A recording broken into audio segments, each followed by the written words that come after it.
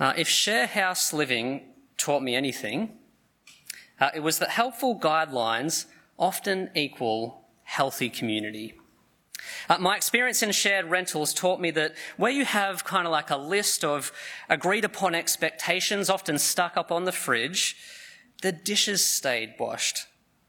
People were more likely to stay friends, and the household just kind of felt more healthy. Without guidelines, dishes would often not get washed. People were more likely to get annoyed at each other, and the house would have more of an unhealthy feel to it.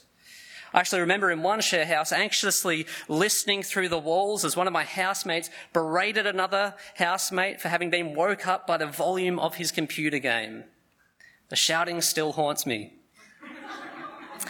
A set of good guidelines can be the difference between a toxic living environment in which people want to avoid going home and a healthy living environment in which others love to drop over. I've lived in both kind of houses. Good guidelines make for a healthy community because they help us to do life together well for the long haul. You see, it's possible for a church community as well, even one that started well, to turn toxic through unspoken differences and expectations over how we should be relating to one another, what we should be doing. Well, in our final passage tonight, Paul is leaving the Thessalonians with some final guidelines to help them to live together in a God-honouring way for the long haul.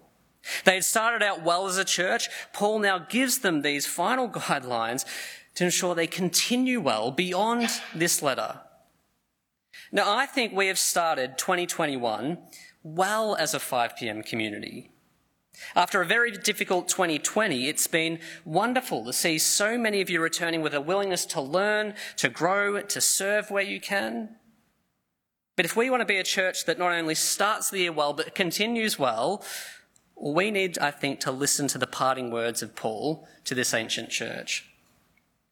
There are a lot of commands in this passage. I've grouped them into 5 general guidelines that if we follow as a community, will actually help us, I think, to be a healthy church where Christ is honoured, people are loved. So here are the 5 God-given guidelines that I see from this passage that we're going to stick on the fridge, as it were, of the church. So 1, acknowledge the work of your leaders. 2, minister relationally to one another. 3, cultivate joyful thanksgiving. 4, test the messages you hear. 5, rely on your faithful God. Helpful guidelines for a healthy Christian community. Let's dive right into the first one. First, a healthy church community is one that acknowledges the work of its leaders. Look at verse 12 to 13 in your Bibles. Now we ask you, brothers and sisters, to acknowledge those who work hard among you, who care for you in the Lord and who admonish you. Hold them in the highest regard in love because of their work. Now, I suspect some of us immediately struggle with the first item on the list, right? The idea that God wants you to respect, let alone hold in the highest regard, a church leader. That might seem a little bit weird to some of you. When I think highest regard, I'm thinking neurosurgeon, astronaut, elite sports player, not necessarily church leader. And particularly if you've actually been burnt by a Christian leader in the past, well, this command might feel even more difficult. Well, it's worth noting at this point that Paul is not saying that you should all respect and hold in highest regard a church leader because, well, they're a church leader. See, for Paul, it's not about the title they wear, but the important work they do in teaching the life-giving gospel of Jesus and shepherding his people. When Paul thought church leader, he thought hard-working, shepherd, willing to admonish. That is, willing to correct and warn in a tactful way because they love the people they minister to. They don't want to see them drifting away from Jesus. I don't actually think God is calling you to hold in the highest regard a leader who neglects their responsibility to teach the Bible. Someone, for example, who prefers just fluffy and warped messages that don't mention sin or judgment. And I don't think this is a call to hold in the highest regard a leader who is abusive or controlling, because that's contrary to the shepherd idea of a leader that Paul has here. And I actually praise God that the vast amount of church leaders I've come across in my experience as a Christian have been the sort of person that Paul is speaking of here, I think.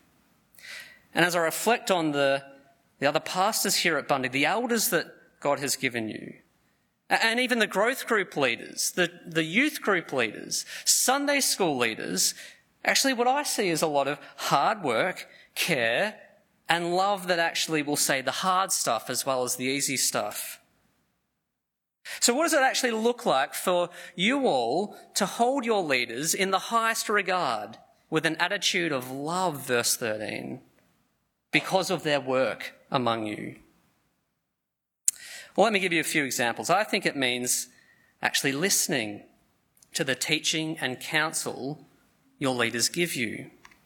Now, as we'll see, you need to test all things, including the words of your leaders. But an attitude of respect and love says, no, I'm going to take the time to consider what my leader is saying as I sit under their teaching or receive their biblical counsel, even when that might be hard. I'm going to assume that they're speaking out of love for me, and therefore I'm not going to keep them at arm's length or just outright reject their words. But I also think it means you take the opportunity to encourage your leaders where you can. See, caring for Christians as a pastor or an elder or a growth group leader or so forth, that can actually be hard, emotional and tiring work at times. But words of encouragement into a context like that for a leader can actually put wind in the sails. It shows the leader that you actually value the work that they do, that you want to see them keep going in their ministry. There's a particular person that will actually send me an occasional encouraging text. I refer to this person as Barnabas, a name that in Acts tells us means the son of encouragement. Every so often, get this little encouraging message, and it does put a little bit of wind in my sails as a pastor. And I think it means actually being respectful and loving when you disagree with a leader or you think they should have done something differently. And this is important because Christian leaders are not infallible. Your leaders may have training and experience, but we're still human, we still make mistakes. But you see, an attitude of respect and love can still be in play in those moments. I was speaking with someone recently, and during the conversation they actually mentioned a moment in which they thought I could have been a bit more thoughtful in the way I said something. Now, it's never pleasant for a leader to receive critique, but like that moment that I just mentioned, it can actually be appreciated and welcomed when it comes with gentleness and respect and a clear motivation to actually love their leader. And you see, the more you respect and value your leaders as they work hard for you in ministry, the more they'll be encouraged and freed up to serve you in their teaching and pastoral care ministry. See, it's actually for your good that you stick to this command. And that, I think, is the message of Hebrews 13. Verse 17, have confidence in your leaders, submit to their authority because they keep watch over you as those who must give an account. Do this so that their work will be a joy, not a burden, for that would be of no benefit to you. You see, you reap the benefits when you have an attitude of respect for those who care for you in the Lord. A healthy Christian community is one that acknowledges the work of the leaders God has given them. But second, a healthy church community is one in which the members minister relationally to one another. You see, although God has placed leaders in the church, he has not limited congregational ministry to them alone. You see it there in verses 14 and 15. And we urge you, brothers and sisters, not just you leaders, we urge you, brothers and sisters, warn those who are idle and disruptive, encourage the disheartened, help the weak, be patient with everyone. Make sure that nobody pays back wrong for wrong, but always strive to do what is good for each other and for everyone else. Our church stays healthy as members relationally minister to other members. See, sometimes you might hear the language of being called to the ministry when someone enters into pastoral ministry. But there's a real sense here in which God has actually called you all into ministry with each other. God is not calling you to simply be a consumer, but a contributor when you enter into a church community. You see, the consumer mindset says, well, I come to church primarily for me. I want the good Bible teaching, I want the good music, I want the good friendship. I come to get, not necessarily to give. But the contributor mindset says, well, I come to give as well as get. Are these people sitting in the building, they're not just the responsibility of the pastor or the elders. In one way, they're a responsibility of me too. God also wants me to care for them, me to warn, to encourage, to help them. God wants me to speak his word into their circumstances when I get the chance. Actually, Paul says something similar in Colossians 3:16. He says, let the message of Christ dwell in you richly as you teach and admonish one another with all wisdom and through psalms, hymns and songs of the Spirit, singing to God with gratitude in your hearts. A healthy church will have members ministering to members with the gospel. And I'm actually very grateful for the way I see this kind of every member ministry taking place here in the 5 p.m. Because I know some of you have had those harder warning conversations with others. There have been countless times where I've seen people kind of rallying around those who are feeling disheartened in the midst of struggle or feeling weak, either spiritually or physically.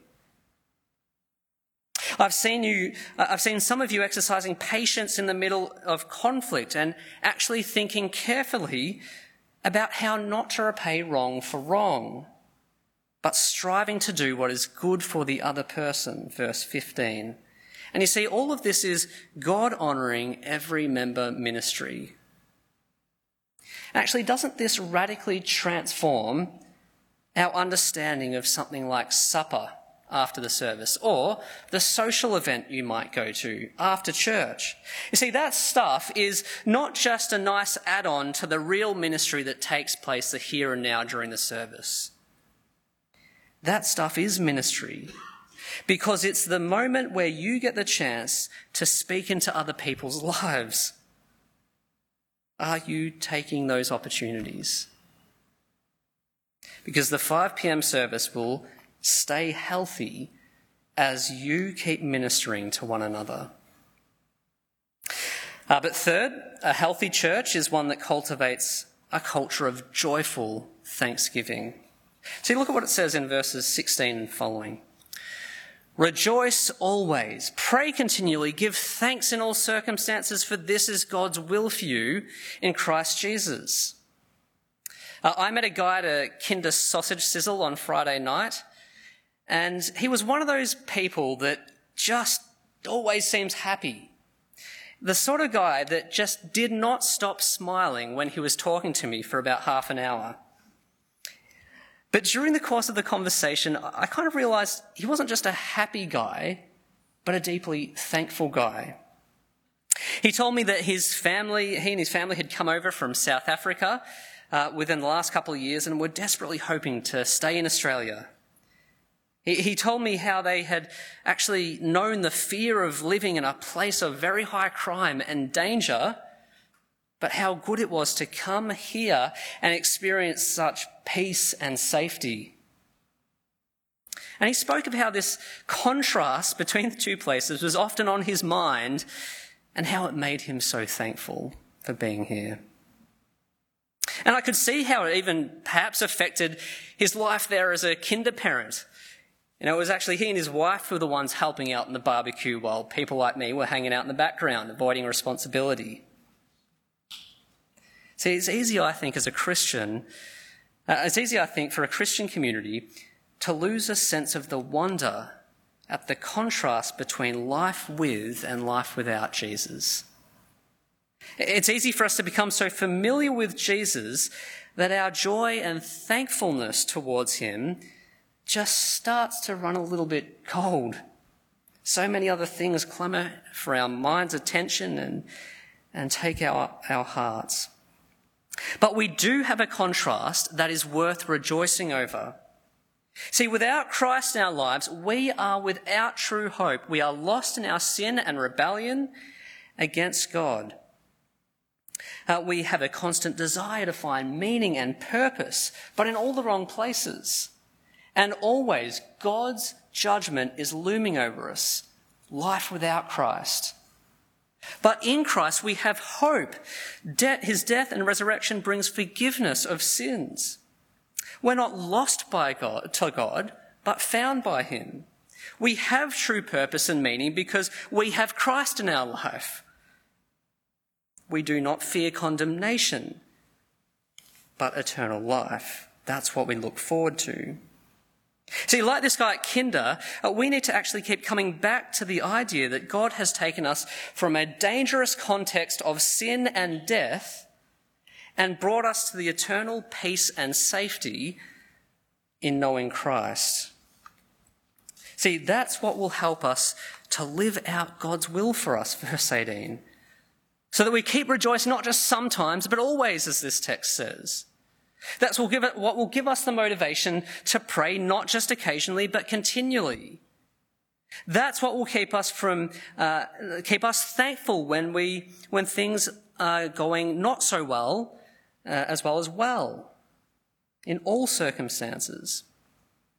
And see, this is why we sing about the gospel, pray about the gospel, and preach about the gospel, the message of Jesus, every Sunday here. We want to keep it at the front and centre of our minds.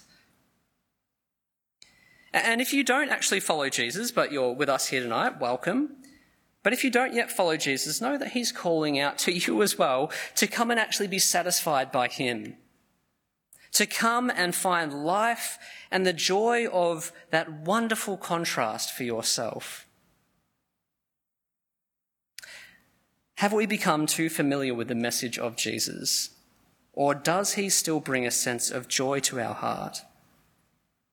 A healthy church keeps the gospel front and centre of its mind so that it cultivates this kind of joyful thanksgiving that results in good works. But fourth, a healthy church community is one that will test the messages it hears. This must be true of the sermons we're listening to, which is why you've got your Bibles open. It's true of the growth groups we're in. We must do what the Bereans did in Acts 17 and examine the scriptures to see if what we hear from the speaker or leader is actually biblical and therefore true.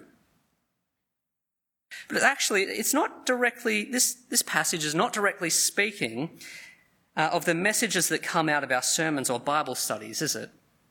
You might have noticed. Paul focuses his attention specifically on prophecy here. See, look at what he writes. Do not quench the spirit. Do not treat prophecies with contempt, but test them all. Hold on to what is good. Reject every kind of evil. Now, it would appear that in the Thessalonian church, people were becoming pretty suspicious and wary of prophecy. We know from the second letter to the Thessalonians that the church at that time was unsettled by certain kind of wild prophecies that had been claiming the return of Jesus had already happened. And I actually think it's fair to say that the Thessalonians here had become jaded by their experience with wacko prophecy. That's the best way to kind of sum up where I think they're at. And perhaps that's where some of you are at tonight, actually. Perhaps you've had bad experiences with people claiming to be prophets, or you've seen the misuse of possible prophecy, and you're jaded by it. You're suspicious of it. Perhaps you're contemptuous of it. Well, Paul's message to the Thessalonians and to us might come as a little bit surprising. You see, he doesn't tell them to just steer clear of it, does he? What he does tell them is essentially not to throw the baby out with the bathwater. True prophecy is a good work of the Spirit that shouldn't be quenched according to verse 19, nor should it be held in contempt. And therefore, while a discerning attitude is called for, verse 21, a dismissive attitude is not called for, verse 20. Do not treat prophecies with contempt. Test them all. God's word is telling us to be discerning, not dismissive. So to be discerning, we probably need to know a little bit about New Testament prophecy. The description of Agabus and his prophecies in Acts chapter 11 and 21 and the discussion in 1 Corinthians 14, they all help us think about this question, as well as other passages, and they kind of paint the picture of prophecy in the New Testament as Spirit-given revelation from God for the express purpose of encouraging and comforting believers in particular contexts. So we read in 1 Corinthians 14 verse 4, "But the one who prophesies speaks to people for their strengthening, encouraging, and comfort." But while prophecy is described as a sort of Spirit-prompted message to share for people's good, it is actually never described as being on the same authoritative level as Scripture. The New Testament just doesn't really describe it as infallible like it does the Word of God, the Scriptures. And that makes sense because we as humans are not infallible. We can make mistakes in the way we perceive it, think about it, and therefore speak it to others. Which is why Paul says it has to be weighed or tested by God's authoritative words in the Bible. So that's my very brief summary of New Testament prophecy, revelation from God that is given to encourage believers in particular contexts that must always be tested. We are not to be dismissive of prophecy, but discerning. That, according to God, is the healthy attitude for the community of his people. So we should have that attitude if we come across prophecy.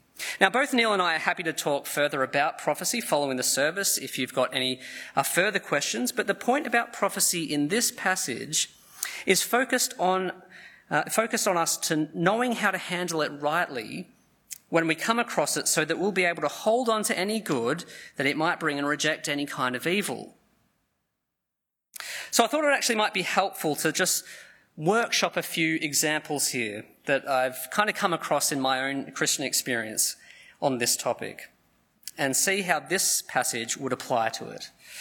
So many years ago, I had a Christian neighbour share a prophecy that someone in his Bible study had apparently received. It was a message about the glory of heaven. In this prophecy, the man said that heaven was a place where mention of Jesus' shameful death on the cross, well, that was no longer spoken of. That horror was only be to remembered in this world, not heaven. I remember my neighbour saying, actually, that's how you know we're not going to be singing the old rugged cross in heaven, which is an interesting take. So what do I do with that, right? What would it look like to test that? Well, I go to Revelation, I think, because that appears to have the best description of heaven in the Bible and see whether that checks out. And what do I read about in heaven in chapter 5, verse 12? Well, I actually read thousands of angels crying out, "Worthy is the Lamb who was slain." See, Jesus' death actually is spoken of. In fact, it's praised. Prophecy tested, prophecy rejected. But here's another example. Some of you would have heard testimonies from one or two of our Iranian brothers or sisters who have spoken of receiving some kind of revelation as part of their conversion story. It may be something like a dream in which they were told to go and meet with a particular Christian who then shared the gospel with them. What do we do with that when we hear it? Well, God tells us not to be dismissive but discerning, doesn't he, according to this passage? Does that contradict with Scripture? Does it bring about good? From my understanding of those testimonies, there's not been anything in them that contradicts the Scripture. In fact, they appear to have been used by God for the good purpose of leading people to the Scriptures, where they've found out about the forgiveness and life on offer in Jesus. This, I think, is a moment where we hold on to what is good, verse 21. But you're thinking, yeah, but I know, I've heard it. Sometimes they come so general, don't they? What about those moments which some of you may have experienced where a Christian friend or family member comes to you with an apparent prophecy that is just so general in nature that it's kind of hard to test in any real way? You know, that kind of message that says, I feel led by the Spirit to give you the message that God loves you and has a good plan for your life. Well, I think this passage actually still helps us in those general moments. Again, remember, discerning, not dismissive. Now, there's nothing in that general message that contradicts Scripture, right? The gospel tells us that God loves us and that he's making all of us more like Jesus in all circumstances, which always means that there's a good plan for every believer in that sense. So I think I'd say you take the general encouragement, which the Bible does affirm, and you just simply get on with being Christian. However, it is good to remember that prophecy, when it's given, according to the New Testament, is given for the purpose of building up the church community.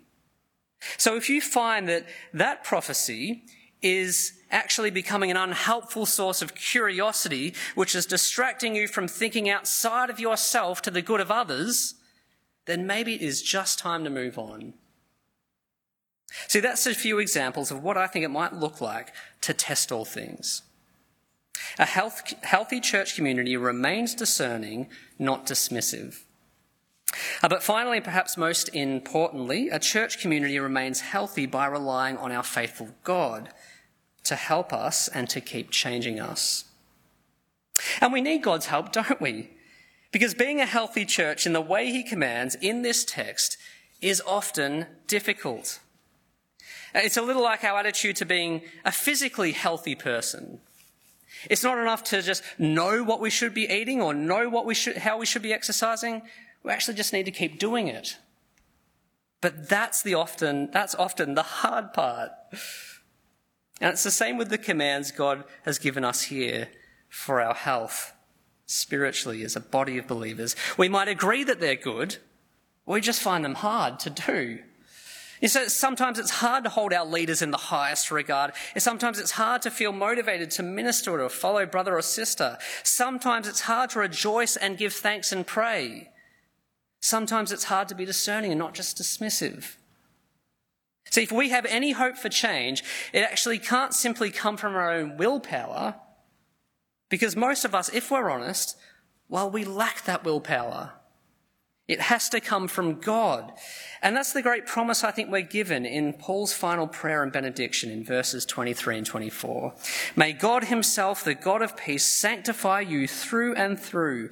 May your whole spirit, soul and body be kept blameless at the coming of our Lord Jesus Christ. The one who calls you is faithful, and he will do it. You see, the great hope of this benediction is telling us that God is committed to making us the healthy community he wants us to be. He will make sure that we will continue on and that we'll be welcomed into his presence on the day of the Lord. He who brought us to salvation will also sanctify us. That is, help us to become more and more like Jesus as we move towards that day. The one who calls you is faithful, and he will do it. And God really is faithful, isn't he? I mean, he's shown us this in the death of his son. He who did not spare his son for us, but gave him up as a sacrifice for our sin, as Lachlan so beautifully shared, that kind of God is not about to abandon us now, but remain with us to help us. He is faithful to help us as we commit to being the community he wants us to be. And you see, think of what that says to the people pleaser who feels that they could never muster up enough courage to minister that hard truth in love to a friend. See, it tells them that they'll actually have divine help in that moment. Think of what it says to the person who's been hurt deeply by a brother or sister. it's saying God will actually give them the grace they need to be patient and not return wrong for wrong. Think of what it says to those of us who are prone to grumpiness and grumbling. It says that God can grow in us an attitude of joy and thanksgiving in all circumstances. It says to those of us who are prone to being contemptuous of a particular work of the Spirit, actually God can humble us so that we're discerning, not dismissive. Rely on your faithful God. Helpful guidelines for a healthy community.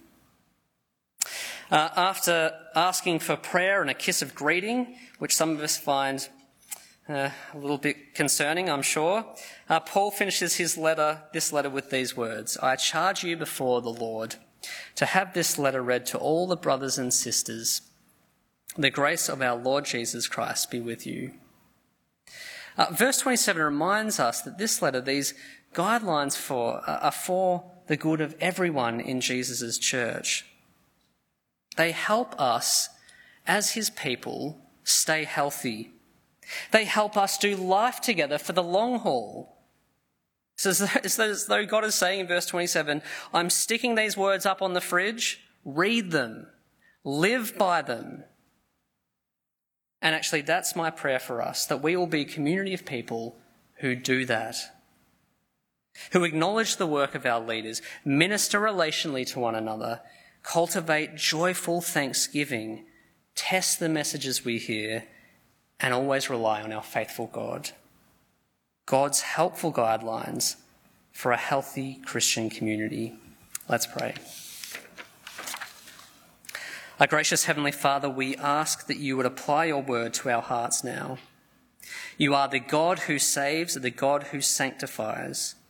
So please do a good work in us so that we might be a community of people that is healthy in our love for you and in our love for one another.